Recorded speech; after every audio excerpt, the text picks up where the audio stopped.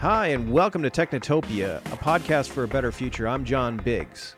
Today we're talking to Ryan Cousineau, a self-described amateur futurist. We're talking a little bit about energy, a little bit about cities, and a lot about what it will take to make a better future. This is Technotopia.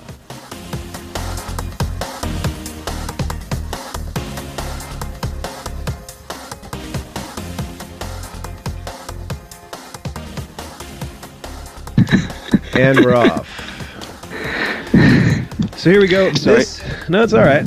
So this is Ryan Cousineau. You answered our call. You're an amateur futurist. This is the first amateur futurist that we've had on the show, which is very exciting for me because amateur futurists are probably the best kind of futurists. The real futurists are actually really boring because all they think about is like how to make your cubicle slightly sunnier. I'm always amazed at professional futurists and how able they are able to be wrong. Like there's some amazing guys. I mean, I don't know about you, but he was in syndication. There was a guy named Frank Ogden who wrote under the name Dr. Tomorrow when I was a kid. Huh. And I've done some casual Googling. He doesn't even seem to be available around the time. At the time, his shtick was he was actually like a septuagenarian futurist. And so I fear that the truth must be that since that was about the 80s or 90s when he was working, so maybe he didn't make most likely thing is that make it out Dr. Tomorrow, probably didn't make it to the he probably didn't make it to the extropian future he was hoping for. Well, I mean, I think as we go forward with all this futurist talk, we basically the interesting thing is that a lot of the futurist stuff that we've talked to over the past few. Here, pause for a second. I think you're move the mic a little away from your mouth because you're kind of. Okay, sorry about that. How's that? I can hear your breath. All right, cool. That's fine. Okay. 3, 2, 1. So a lot of the futurists, so I've like Alvin Toffler, I remember him, he was Future Shock, and there was like a Faith Popcorn kind of person. Nicholas Negroponte was the big one back in the 90s. And all these guys have had interesting ideas, and but I mean, some of the best futurists have been somebody like William Gibson, who basically said, everybody's going to be plugged into these computers in a little bit, and watch out what's going to happen next. And and Gibson's fun, but you know what? I really like William Gibson. You know, he's basically my homeboy, more or less. He's adopted the city of Vancouver, and that's pretty much where I am. But, you know, and I love his writing, but Gibson's also, like, wrong a lot, like, really wrong, maybe as wrong as anybody in science fiction in a lot of his books. I think he just made a lot of enemies. Well, that's okay. I'm only an amateur, so this is going to affect my paycheck. It's not going to affect you. So why don't you tell us a little bit about go for it. Continue. I'm just a cranky old guy on the internet, more or less, but I've been there for a little bit longer than most of my competitors. That's the trick. Sure. I'm a 40-something. I work in an IT field in a fairly mundane job, and I have a lot of hobbies ranging from complaining on Twitter to crochet. In terms of my relationship with the future, what a terrible, pretentious thought that is. I'm just a guy who reads a lot and thinks a little bit about what the future might be like. So, I mean, Gibson does exactly the very same thing, and, you know, he's got some beautiful, beautiful visions, and they range all over the place, right? So in the early 1980s, he was writing about this corporate-driven techno-dystopia that we don't really seem to be very close to, despite what a lot of people might tell you. On the other hand, he more recently wrote a great book called Pattern Recognition, which I very much had a lot of fun with, and I think he would admit it is very much into the realm of science fantasy, and that the premises of that book are stuff that I don't think he believes in the sort of the MacGuffin premise of that book, which, at the risk of spoiling it, is more or less a many worlds hypothesis with some time travel thrown in. But beyond that, I think he's fairly serious about his theory of the jackpot, which is big in that book. And if I had to bet for or against the jackpot, on one hand, I'd be willing to bet pretty heavily against, but on the other hand, that's an easy bet to make, because it's one of those things where if you're betting against the end of the world, it means even if you lose the bet, that nobody will care. Yeah, exactly. So let's explain the jackpot real quick. I think we talked about it in a previous episode, I believe. Sure. Generally, the idea of the jackpot is that it's a massive environmental calamity that comes slowly, right? Going from my half-remembered recollection of the book, I think what he really talked about was that he thought that there was going to be a bunch of problems, including environmental catastrophe, that were going to catch up all at once. So it would be, I think his vision was something along the lines of a financial crisis, probably a socio-political crisis, and he was certainly thinking very much about the U.S. there in particular, and also an environmental crisis that would all collapse and sort of cause a super catastrophe. And, it's been just long enough since I've read the book that he's talking in the realm of, something that causes a lot of people to die, a lot of people to get very sick, and then, what comes out the other end is a society that is, relatively speaking, doing okay, but much smaller now. He's essentially recreated sort of the Renaissance. So the Renaissance came about that's a good point. After the plague. So you basically killed off all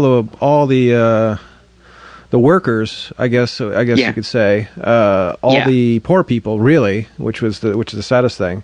You killed off millions of people in Europe, and the ones that were left were the guys who were like, well, we got to figure out how to build a bridge now that nobody's going to build it for us.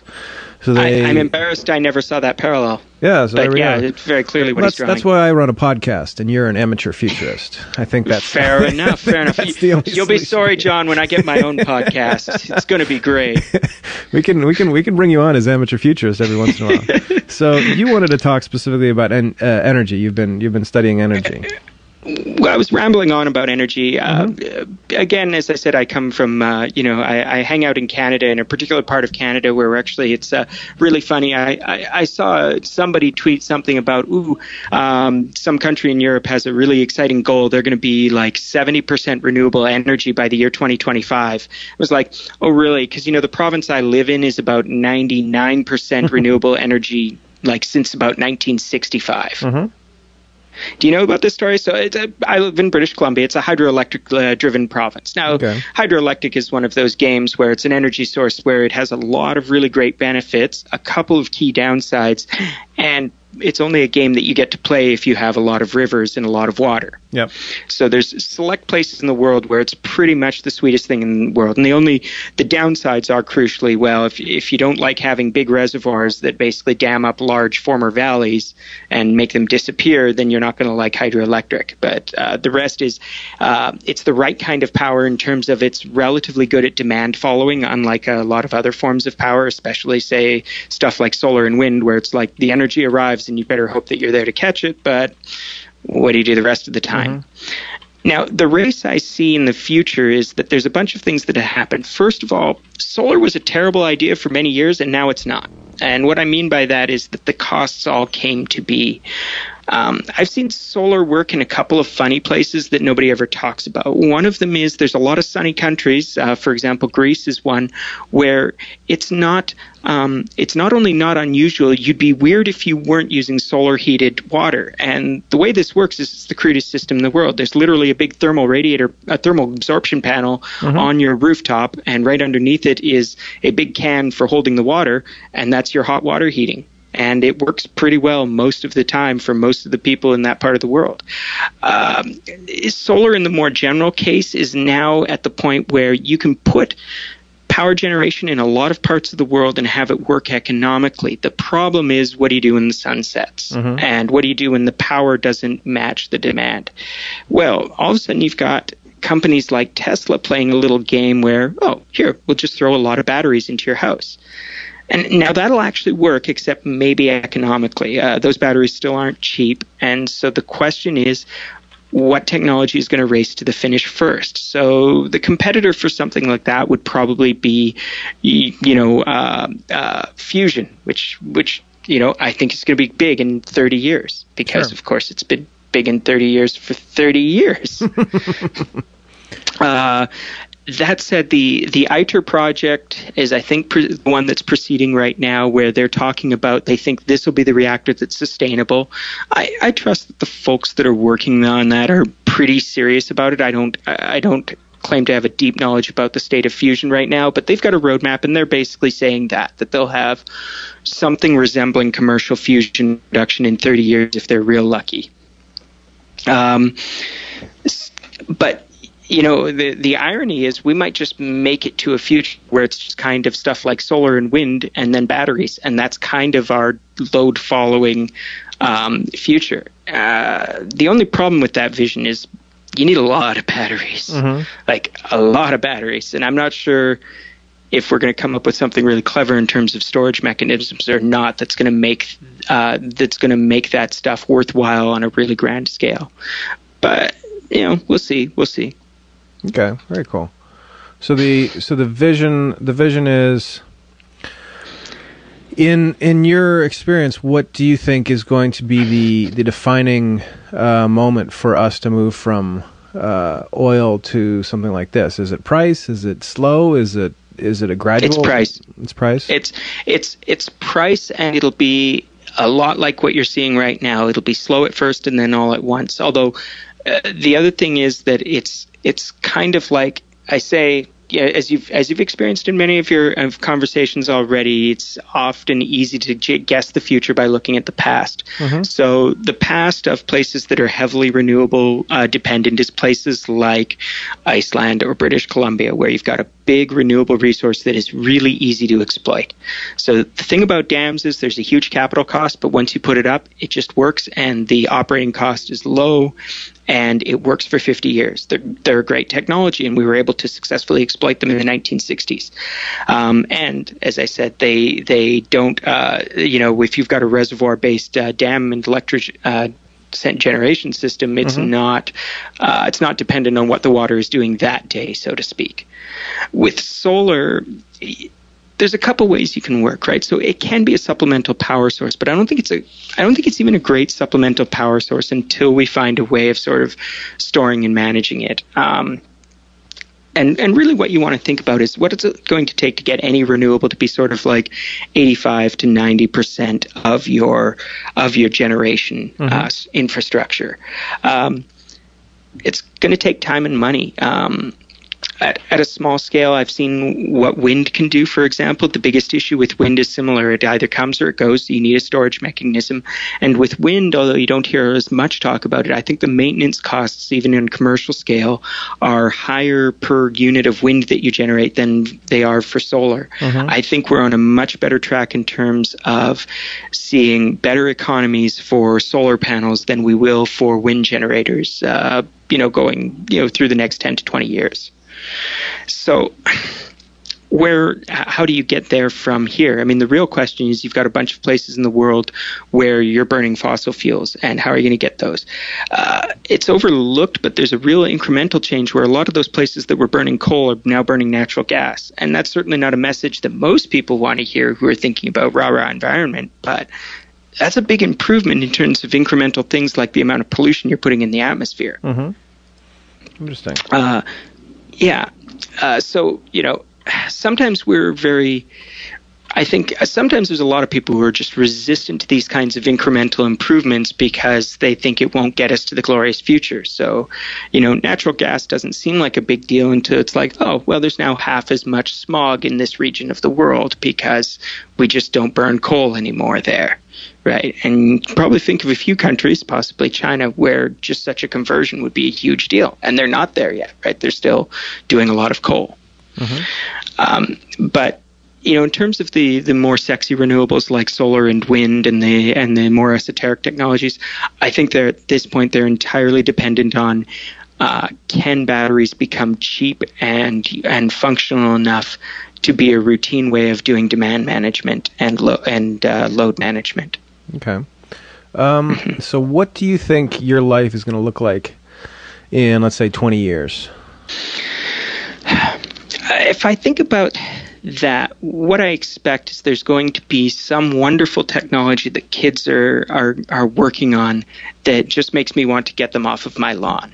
I would say that if I had to guess, there's kind of two threads that are going to be that kind of scary to old people technology. The first one is artificial intelligence, and lots of people have come on to say, oh, AI is scary. And maybe yes. I think the other one is that after maybe 20 years of seeing like it was a low-level thing that was continually going to be the future, that biotechnology is starting to get democratized in a way crazier way than it was before. And it's a glib prediction, but there's a reason why everybody and their dog is excited about stuff like CRISPR in terms of just being a very functional, practical method for gene sequencing and gene hacking that has a ton of potential, right? And those are the kind of things where you would look at that as a technology. It's interesting now. It's being developed, and in 20 years, it'll be ubiquitous. It'll be kind of like what we were doing 20 years ago with mobile phones, where mobile phones were sort of a toy. They were, exiting the lab, or you had one if you were very well connected or very rich. And now mobile phones are ubiquitous. They do 10 times more things. They've become, almost the way that we interact and communicate in ways large and small. Yeah. Okay. So that's those are two places where I would see a big future. But I'm going to have some fun. I'm going to tell you about one place where I think there's no future and is going to completely not matter in 20 years any more than it does right now. Okay. Space travel. Yeah. So space travel is a loser in every possible way, basically. We're probably at best in 20 years, we might be sort of kind of limping our way towards get a guy to the moon, to Mars mission, right? That's going to be it. There seems to be no, and I think that the core is there's no very good commercializable future for space, especially as long as we're using rockets to get there. It's extremely hard to play with the cost per pound to get even to orbit, much less anywhere else. And once you get to orbit, we've already discovered the one most really useful thing you can do when you're up in orbit, which is you can put a reflector there to bounce signals off of. Mm-hmm. It's a really good technology. Satellites are fantastic. But I have not seen any development that says, well, this is what we're going to do with idea X once we can put this in low Earth orbit, in geostationary orbit, in any orbit in space, up by asteroids. People talk excitedly about how you're going to mine the asteroids, but man, we're going to have to be really, really done with the planet Earth before there's any value in starting to think about mining anything that's above Earth. Yeah, and then how are we going to get up there when we run out of everything up down here? Yeah, I'm less worried about that, and I'll tell you why. We have a long history of running out of stuff down here and not noticing. Mm-hmm. So we had a real problem when we ran out of whale oil for all practical purposes. Do you remember what that problem was? Well, you basically had no way to light your house. Yeah, except did you notice there was actually no transitional phase? We came up with two different technologies that completely took over whale oil to the point where they arguably even saved the whales, right? Sure. One was electric lighting, and the other was not synthetic, but mineral oil. Mm-hmm. Right, so just extracting oil from the ground. We do this same thing pretty much every time that we get close to a shortage. I mean, you can see it right now where, the great peak oil crisis that lasted for about 5 years, right up until we realized that, we've got about a ton of natural gas sitting under the world that we can pull out anytime we want, right? Mm-hmm. And so why did that natural gas become exploitable and valuable? Well, because the price of oil had risen just enough that it was worth going after it. I'm not joking when I say that, it'll take an awful lot before we run out of fuel to the point where we can't get that last rocket out of the atmosphere. And besides, even if we do, I think that might be the final push where all of a sudden everybody goes, well, guess we're doing launch loops. Yep. Yeah, and I do think that launch loops are the one thing that could actually drop the cost per pound. But even there, although I love launch loops and space elevators and all of those technologies for their potential to get us to space cheaply, I still don't see how they change the value of being in space that much. That once you get up there, I think that what may eventually happen is the market that breaks open space would be most likely tourism. That there's a lot of value to being the person who gets to go to the moon for fun, hang out on the moon, hang out in space. I think there's a reason why the groups that are trying to commercialize space travel right now are thinking of essentially a tourist market. Okay, so basically you're saying that William Gibson is no good and that space is stupid. In so many words, yes. Okay. So once again, you made all sorts of excellent friends here on Technotopia. Well, I'm not here to make friends. No, I know you're not. I know you're not.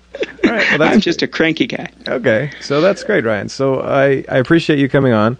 It's interesting to hear. I have been thinking about energy a lot recently. So this is an interesting side path to go down. It's going to be really cool, and especially since you guys up there in Vancouver are more enlightened than us New Yorkers. Well, we're not more enlightened. We're 50% more lucky, and we're 50%, reaping the good decisions that some very cranky conservative politicians made in the 1950s and 60s. So, I guess the moral of the story is choose your parents well. Yeah, I guess so. So there you have it. Ryan Cousineau, a amateur futurist who came on out of the goodness of his heart. Thank you very much. Where can people find some information about you? Well, I'm on all of the worst social media services with the worst reputations among the better people. So you can usually find me on Twitter as rcousine, RCOUSINE, and you can usually find me on Facebook as one of the many Ryan Cousineaus. I do have a website that is very rarely updated, and the website is wiredcola.com. All right. Thanks a lot, Ryan. All right. It's been a pleasure, John. Thanks. I'll talk to you soon. Bye.